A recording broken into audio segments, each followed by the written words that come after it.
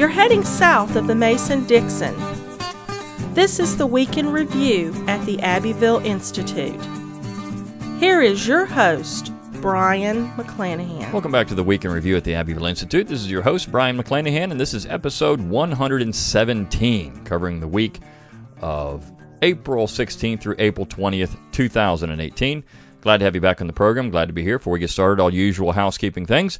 If you do like this podcast, please share it around on social media, and you can find us on social media on Facebook. You can like us there at Abbeville Institute. You can follow us on Twitter at Abbeville Institute, and you can subscribe to our YouTube page at Abbeville INST. If you don't want to go out and look for all ththose things, you can go to our webpage, abbevilleinstitute.org. At the top of the page, you'll find all of our social media buttons.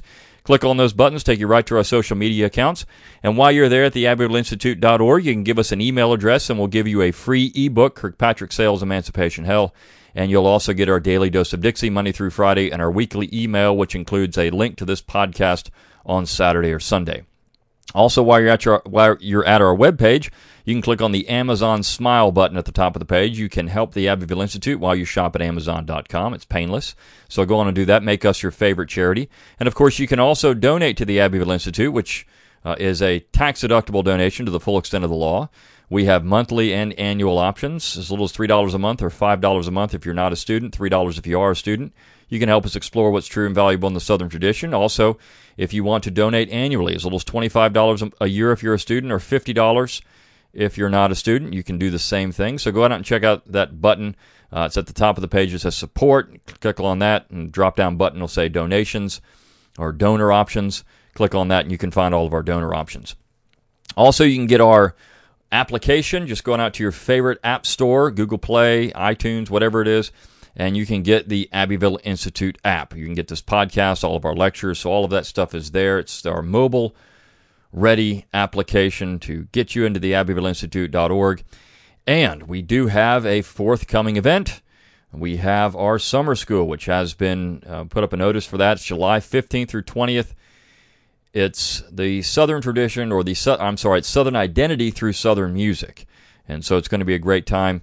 We're going to talk all about music, different varieties of Southern music, talk about the origins of Southern music, the meaning of Southern music in terms of what it means for Southern culture, Southern identity. So it's going to be a great time.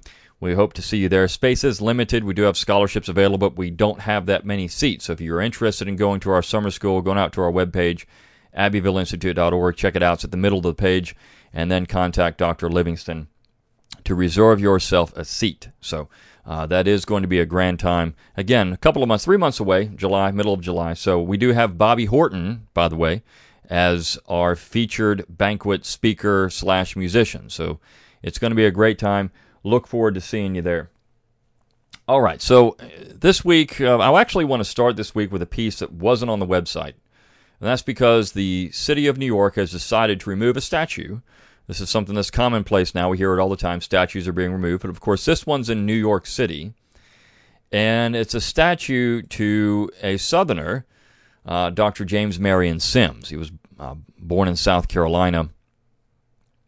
And he attended South Carolina College there and then took his medical studies at the Medical College of Charleston. He also graduated from the Jefferson Medical College in Philadelphia. And he opened a women's clinic in Montgomery, Alabama in 1845. But this statue has been removed because there were charges that Sims, some of his practices were less than above board, particularly when he's often called the father of gynecology, for example, but some of the procedures he was doing at a time when no one used anesthesia were, of course, conducted on slave patients. So this particular statue now has been removed, and it's going to be put where he was buried. He's actually buried in New York, but this guy was an important individual in the history of American medicine.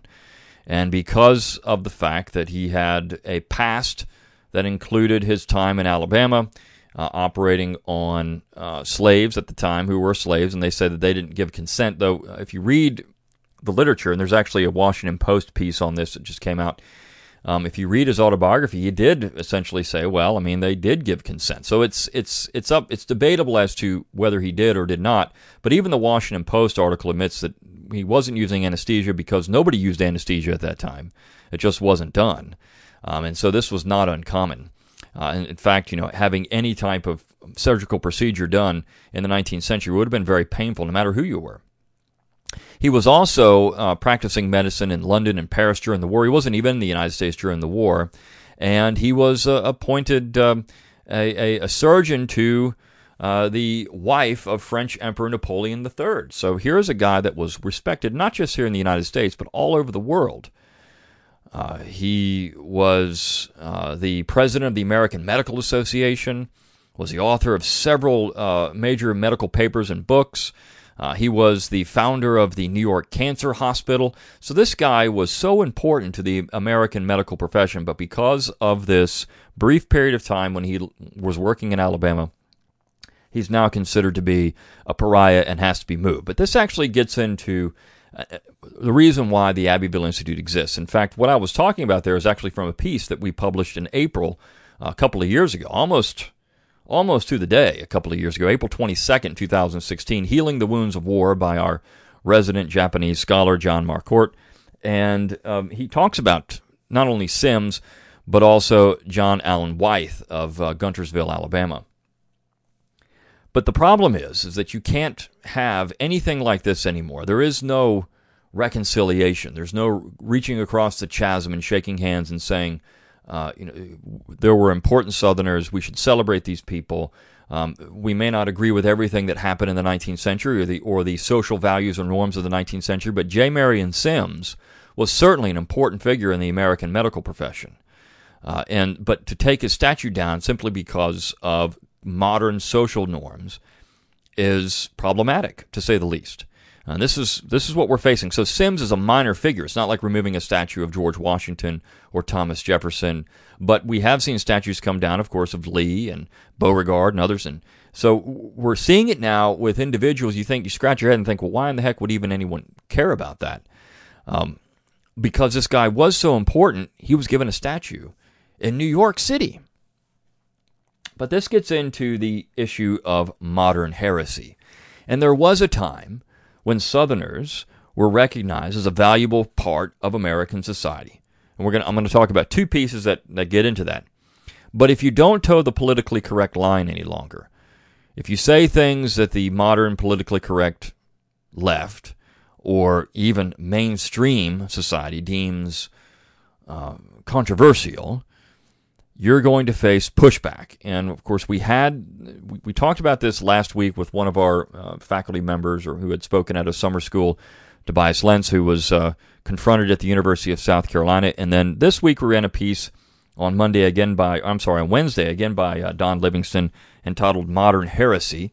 And it gets into the attacks on Marshall DeRosa at Florida Atlantic University by a bunch of students who take what he said out of context and really don't know anything, to be honest. And it's not their fault. As Dr. Livingston points out in this piece, it's really not their fault. This is what they're taught. They're taught platitudes and slogans and chants. They're not really taught any real history. And so when they go and they attack Marshall DeRosa because he took money from the Koch Foundation to run a prison school. Now, this would have been seen as something that was important for reform. DeRosa wants to get prisoners, many of whom are minorities, out of the prison system, to be independent individuals, and even to vote. I mean, he's considering that maybe these people need to come out and vote. Those are positions that the left usually celebrates. And in fact, there was a hit piece written on Dr. DeRosa where they were critical of his work in the prison only because of who he is. Otherwise, I guess if he was teaching Marxist theory and he was teaching victimhood theory, well, then it would have been fine to go into the prisons and teach these people. But once you're teaching them independence and you're teaching them, Marshall DeRosa is a very Christian man, you're teaching them Christianity. When you're doing that, well, you can't do that. That's modern heresy. And so this is why the Abbeville Institute exists, because of the unintellectual climate that we live in the United States. One of the things the students keyed in on is something that he wrote, and they picked up a couple of pieces that he wrote for the Abbeville Institute, in fact. One was on Confederate case law, and we talked about this on the podcast. But one thing he said in that piece is where he placed the blame of slavery, for example, back on African societies as well. He said this is part of the issue, and of course the textbook that's used across the world on the African slave trade draws that same conclusion. This book is entitled Africa and Africans in the Making of the Atlantic World, 1400 to 1800. And John Thornton, who wrote the book, was published by Cambridge University Press. He is no Abbeville Institute scholar, and he's just an honest historian. And this is what he concluded in the book. He said, quote, "We must accept that African participation in the slave trade was voluntary and under the control of African decision makers. This was not just at the surface level of daily exchange, but even at deeper levels. Europeans possessed no means, either economic or military, to compel African leaders to sell slaves." And so this is the generally accepted position on the African slave trade now by scholars. But of course, when Dr. DeRosa says this, it's immediately attacked because these people are unintellectual. They have no conception of what an intellectual environment means. Again, they're getting slogans and platitudes and chants, and that's because that's all they're taught to do. That's problematic. And of course, then they point out in this particular piece that even though DeRosa calls slavery morally reprehensible, which nobody mentioned, and he says this, slavery is morally reprehensible, he is also talking about a case in Florida, actually before the Confederacy was formed, where you had a slave accused of rape and convicted, was sentenced to death, and then his conviction was overturned by a higher court in the state of Florida. And so DeRosa actually cheers that for the rule of law, because here is a person that's not supposed to have personhood. This person is supposed to be chattel. But yet, as the judge points out in the case, in the appellate court, that person has a right to a fair trial just like any other person. So it blows apart this entire narrative that these people had no rights. They were just simply chattel. And that's what DeRosa cheers the decision. And of course, you look at this and say, gosh, that's far preferable. Here is the rule of law, which is what DeRosa says, working to protect slaves from the arbitrary abuse that, unfortunately, black Southerners would undergo after the war is over, when you had lynchings and other acts of violence, racial injustice. So here the court system is actually working to do what it was supposed to do, which is protect people from arbitrary power. And his whole point about this is everything is about power. And I think it's a point that we've made on this, or I've made on this podcast several times, on the Abbeville Institute website several times. When you look at the issues that plague the United States in the 19th century, in the 20th century, in the 18th century, and you talk about the sectional conflict, what is at the heart of the sectional conflict? It's not moral issues. It's power. Who is going to have the power? Which section is going to have the power? How is that going to be decided? I mean, this is the main issue. It's all about political power. This is Michael Holt's position. And Holt is saying, look, all of the issues can be broken down to one thing, power. Which section is going to control the government? Which section is going to control the spoils? And how is this going to work out? What type of political economy are we going to have? So all the issues that you had in the 19th century boil down to that one thing. And the rule of law is there to arrest tyrannical government and to arrest arbitrary power. This is all he's saying in this piece, and of course he's excoriated for it by these rabble-rousing students. Of course, the university has supported DeRosa, which is a great thing. They've said, look, there's been no complaints against him, and anyone who knows Marshall knows, and as Dr. Livingston said, you can't find anything he's ever said, written, or done that would call him, that would prove that he's any of the names that these people are calling him. Yet, of course, the charge has been made, so DeRosa is spending a lot of time defending himself, where he could be productive doing something else.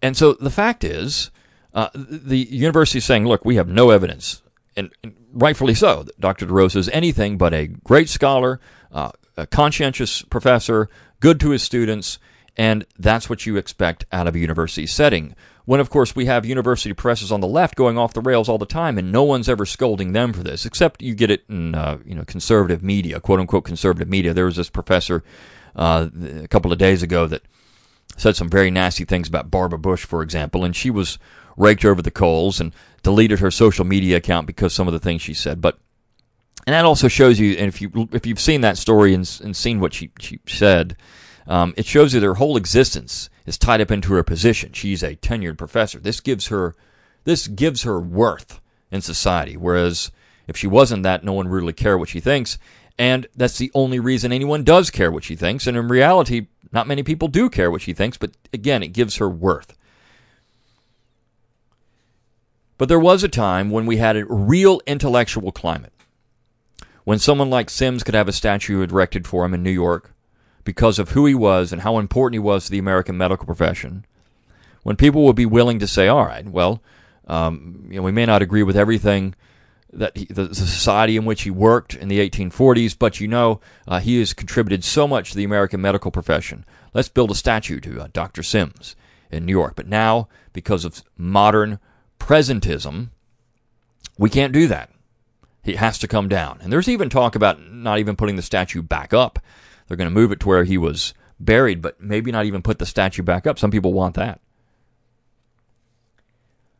And that's unfortunate because this is an individual, and of course we're looking at this with Lee and Beauregard and the attacks on the founding generation, all these things. This is just the beginning. Lee, Beauregard, Forrest, all the Confederate generals that are under attack, Confederate soldiers, monuments, whatever the case may be, it's only the beginning. I think at some point, and there's an article out that the city of Birmingham is suing in federal court, saying that they can do whatever they want. The state has no control over the city of Birmingham. And this is going to be an interesting issue, because if that's the case, then they can do whatever they want to Confederate monuments or anything. Now, there is a interesting position to be made here for decentralization, an interesting question that raises. But on the other hand, where does this stop? I mean, where do we? And of course, often people say, "Well, that's an ideological fallacy, a logical fallacy, a slippery slope." But it is. It's happening. We've talked about it. We started talking about it years ago that this was going to happen, and here it is. We're living it. But there was a time when Americans recognized Southerners as valuable contributors to American society, and a couple of pieces we wrote this week show that. The first, written by J.L. Bennett, the Mars-Élysées of the South plays on for now. What this piece is about is Maryland, My Maryland, the state song of Maryland, written by James Ryder Randall, who was an important member of Maryland society. Now, he wasn't in Maryland when the Baltimore riot, quote-unquote, took place. If you're a Southerner, you'd call it the Baltimore Uprising. But Randall heard about it, heard that one of his friends was mortally wounded in the contest between these Union soldiers trying to get through Baltimore from Massachusetts and the citizens of Baltimore. And so he goes and he pens this piece, and it becomes the Maryland state song later on. And this shows, it became the state song in the 20th century. And it shows that there was a time when Americans could recognize that the South was an important part of American history and that Southerners were an important part of American society. In fact, in the 1960s, during the centennial, the Maryland governor, Millard Tawes, proclaimed the first few days of 1961 to be James Ryder Randall Week. This would never happen today. In fact, there's a current call for removing the song as the official Maryland state song, and that's unfortunate because they're missing out on an important part and valuable part of American history by doing this. And I was watching the Legends and Lies quote-unquote documentary on Fox News the other day, and I watched the episode that dealt with this particular event, and it talked about how 3 of the Massachusetts soldiers who were killed were descendant from members of the founding generation. Well, it doesn't talk anything about the Baltimore citizens that were killed and who their ancestors were. Many of them were also related to members from the founding generation. In fact, James Ryder Randall was related to Francis Scott Key. And so we miss that part of it. We miss the connection between the South and Southerners who participated in that war in the 1860s and the founding generation. It was clearly there. Clearly there. Many of the men in the founding generation, the best story we have of this is not necessarily, well, it is part of that, but the best story we have is when Richard Taylor, who was a Confederate general, was confronted by a German after the war was over. And the German was going to instruct him on what it meant to be a good American, and Taylor says, well, I need that information because My family's been here for 200 years.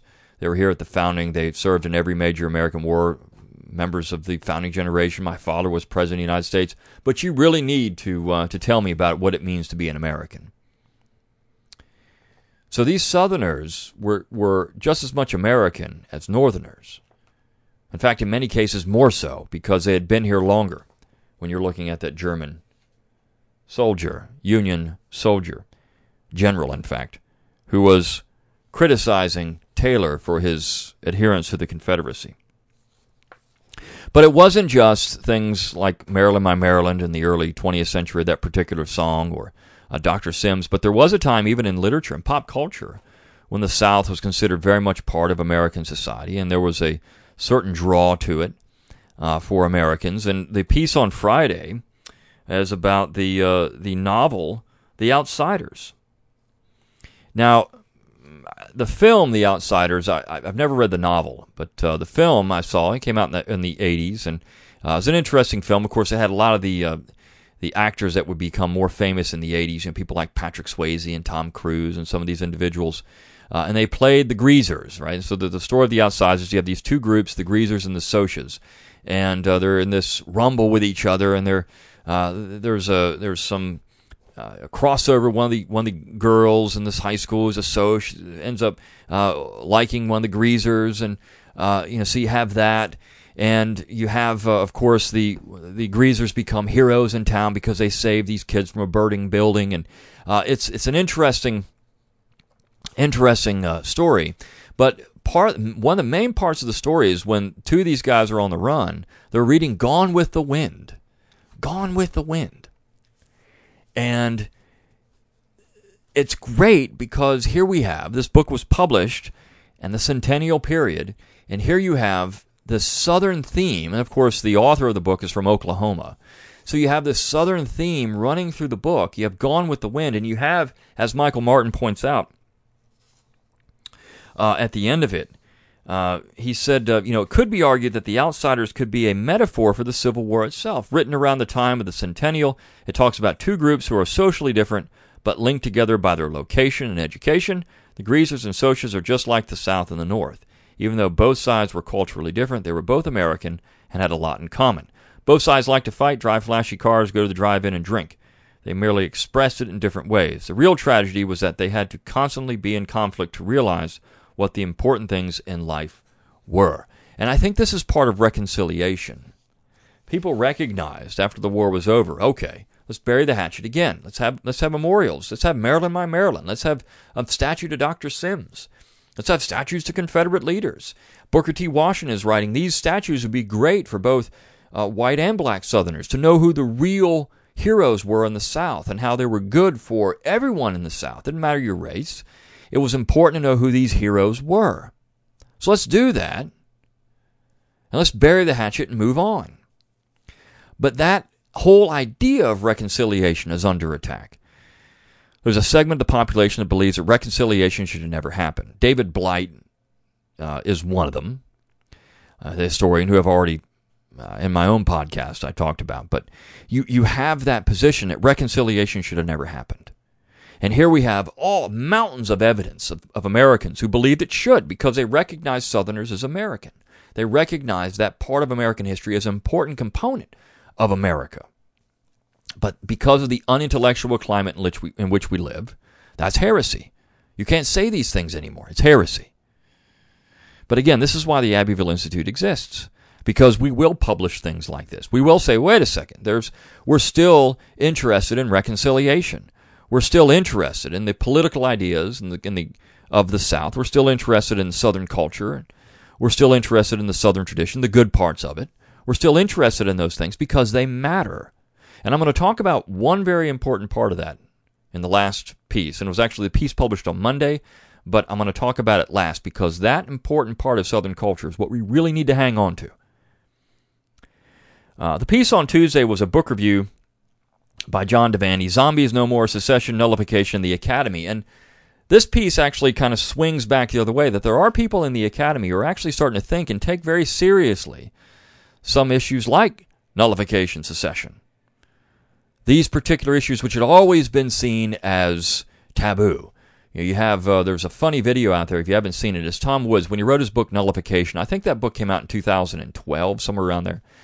And he wrote this, and when he published it, he did this little video with Bob Murphy entitled "Interview with a Zombie." And so Tom Woods it's like a book show, and he's being interviewed by a zombie, and all that Bob Murphy, who's dressed as a zombie, says are things like racism and slavery.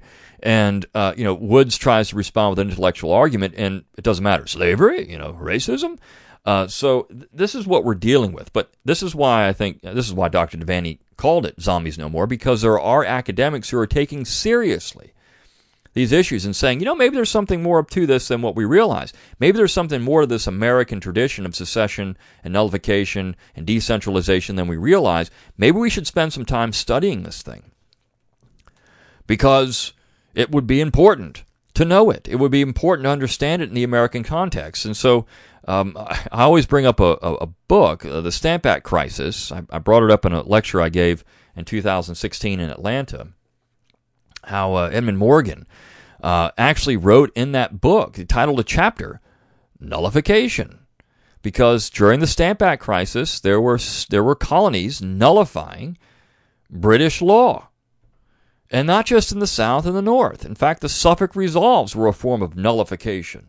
So you had nullification as integral in the American political mind. Same thing with secession. I mean, what else is independence but secession by another name? That's why we call it the War for Southern Independence, because it's secession by another name. So what is that? I mean, independence, that's what we're talking about here. So this tradition is very important. This political tradition. Now, of course, you have to have something to defend. You have to have a culture to defend, a society, a people, a place, something to defend in order for that to work. It's not just enough on taxes. It's not that taxes are never going to be a rallying cry. But if something is firmly under attack, your civilization, for example, then secession becomes a remedy. Or if your political culture is under attack, then you can utilize things like nullification or decentralization to fight back. And that's exactly what it's there for. And in fact, Dr. Devaney points out there's one particular essay in this book where he says, the author of the book is saying that nullification is going to lead to violence. So it's the exact opposite of what Calhoun said. Nullification was there to prevent violence, to prevent the dissolution of the Union. Because if you could nullify, and you could say that law is unconstitutional within our borders, or you use the negative of a state over a federal law, if you could do that, well, then you would actually prevent violence, because you would not have a state wanting to leave the Union. There would be no question about it. You could prevent political violence in that state because the political culture of that state would be reflected by the action to nullify. So it would actually be better, more peaceful to employ nullification than not. And this is the whole point Calhoun was making.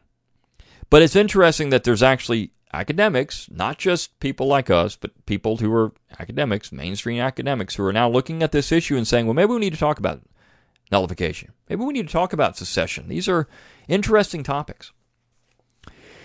But that said, there is one part of the Southern tradition that I think is so important in this climate, and that is the tradition of the gentleman. And people say, well, this is just made up. Southerners weren't really gentlemen. They just weren't. They were nothing. There certainly was an aristocratic gentleman culture of the South. And that's one thing that we try to emphasize at the Abbeville Institute, is that particular position. And the piece on Monday was entitled A Bloodless Victory. And it's a reprint of a speech by Governor Pickens of South Carolina right after the bombardment at Fort Sumter. And the interesting thing about this speech, of course, Governor Pickens was the grandson of Andrew Pickens, who was the great South Carolina patriot. So, I mean, he's directly descended from a patriot, from a member of the founding generation. Andrew Pickens, there was perhaps, he was right up there with people like Sumter and Marion and Rutledge in the state of South Carolina. Pickens was one of the characters, one of the individuals who made up the character of the Mel Gibson character in The Patriot. There was a composite character, but Pickens was one of them. And so You can't get around the fact of how important this guy was, and now his grandson is the governor of the state of South Carolina, now for a time the Independent Republic of South Carolina. And of course, his sons had also served as, one of his sons, as governor of South Carolina. So this is an important family, the Pickens family. But he comes out after this event, and he makes a speech. And there's all kinds of stuff in here, but I want to focus on parts of the speech that are important. He says this: I would never counsel my fellow citizens in the day of proud victory to anything else but a noble forbearance and a noble generosity. The man who defended that fort has many of the attributes of a brave soldier. Let us not only show that we are a brave people, but a generous and a magnanimous people, and that we would not use any extreme or exalting language calculated as unworthy of a high-toned and chivalrous race. And there was applause after that. Yes, this is what we are. We need to be high-toned. We don't want to stoop to their level. We want to be gentlemen. And I think that's an important part. As we're facing this onslaught, we need to remember that gentlemanly conduct is important. These people were being faced with a war, and yet here they are still saying we need to be gentlemen about this. He continued later on, and an important part of this particular speech, which I need to find in the stack here. I had it. Here we go. He continued later to applause as well, each time he did this. He said, quote, all we ask is plain justice, honor, and truth from others. And all we ever shall submit to is, and I trust we shall ever extend to all others, the justice, the forbearance, and moderation which become an enlightened and great people. Now, fellow citizens, go to your homes. Be moderate and abstain from every act and every sentiment of extreme language or unworthy violence. Show that you are not only really free, but that you deserve to be free. Keep cool, keep firm, keep united. A brave people are always generous and always magnanimous. We can meet our foes clad in steel and make them feel the weight of our metal upon any field of battle, but at the same time we can treat them with the noble magnanimity that always belonged to a generous and a brave people. We can defeat them, but we need to be gentlemen in doing it. The other side doesn't know how to respond to that. They never have. They want us to shout back and use all their slogans and chants. We can't do it. That's not what's true and valuable in the Southern tradition. And he concludes the speech with this. He says, we have now taught a great lesson to this Confederacy.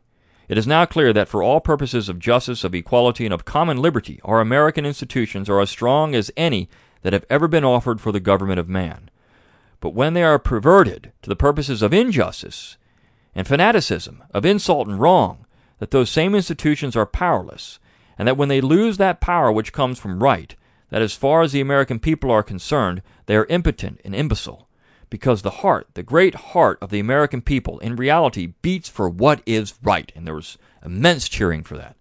We stand upon the inalienable right of a people to choose their own institutions, and that all just governments rest upon the consent of the governed, that any government that attempts to exercise power without this consent not only is unjust to a brave, true, and patriotic people, but that people can defy that power, and they can conquer, and they can triumph. That sounds a lot like Thomas Jefferson, because he's echoing what the founding generation said, a man who's directly descended from the founding generation.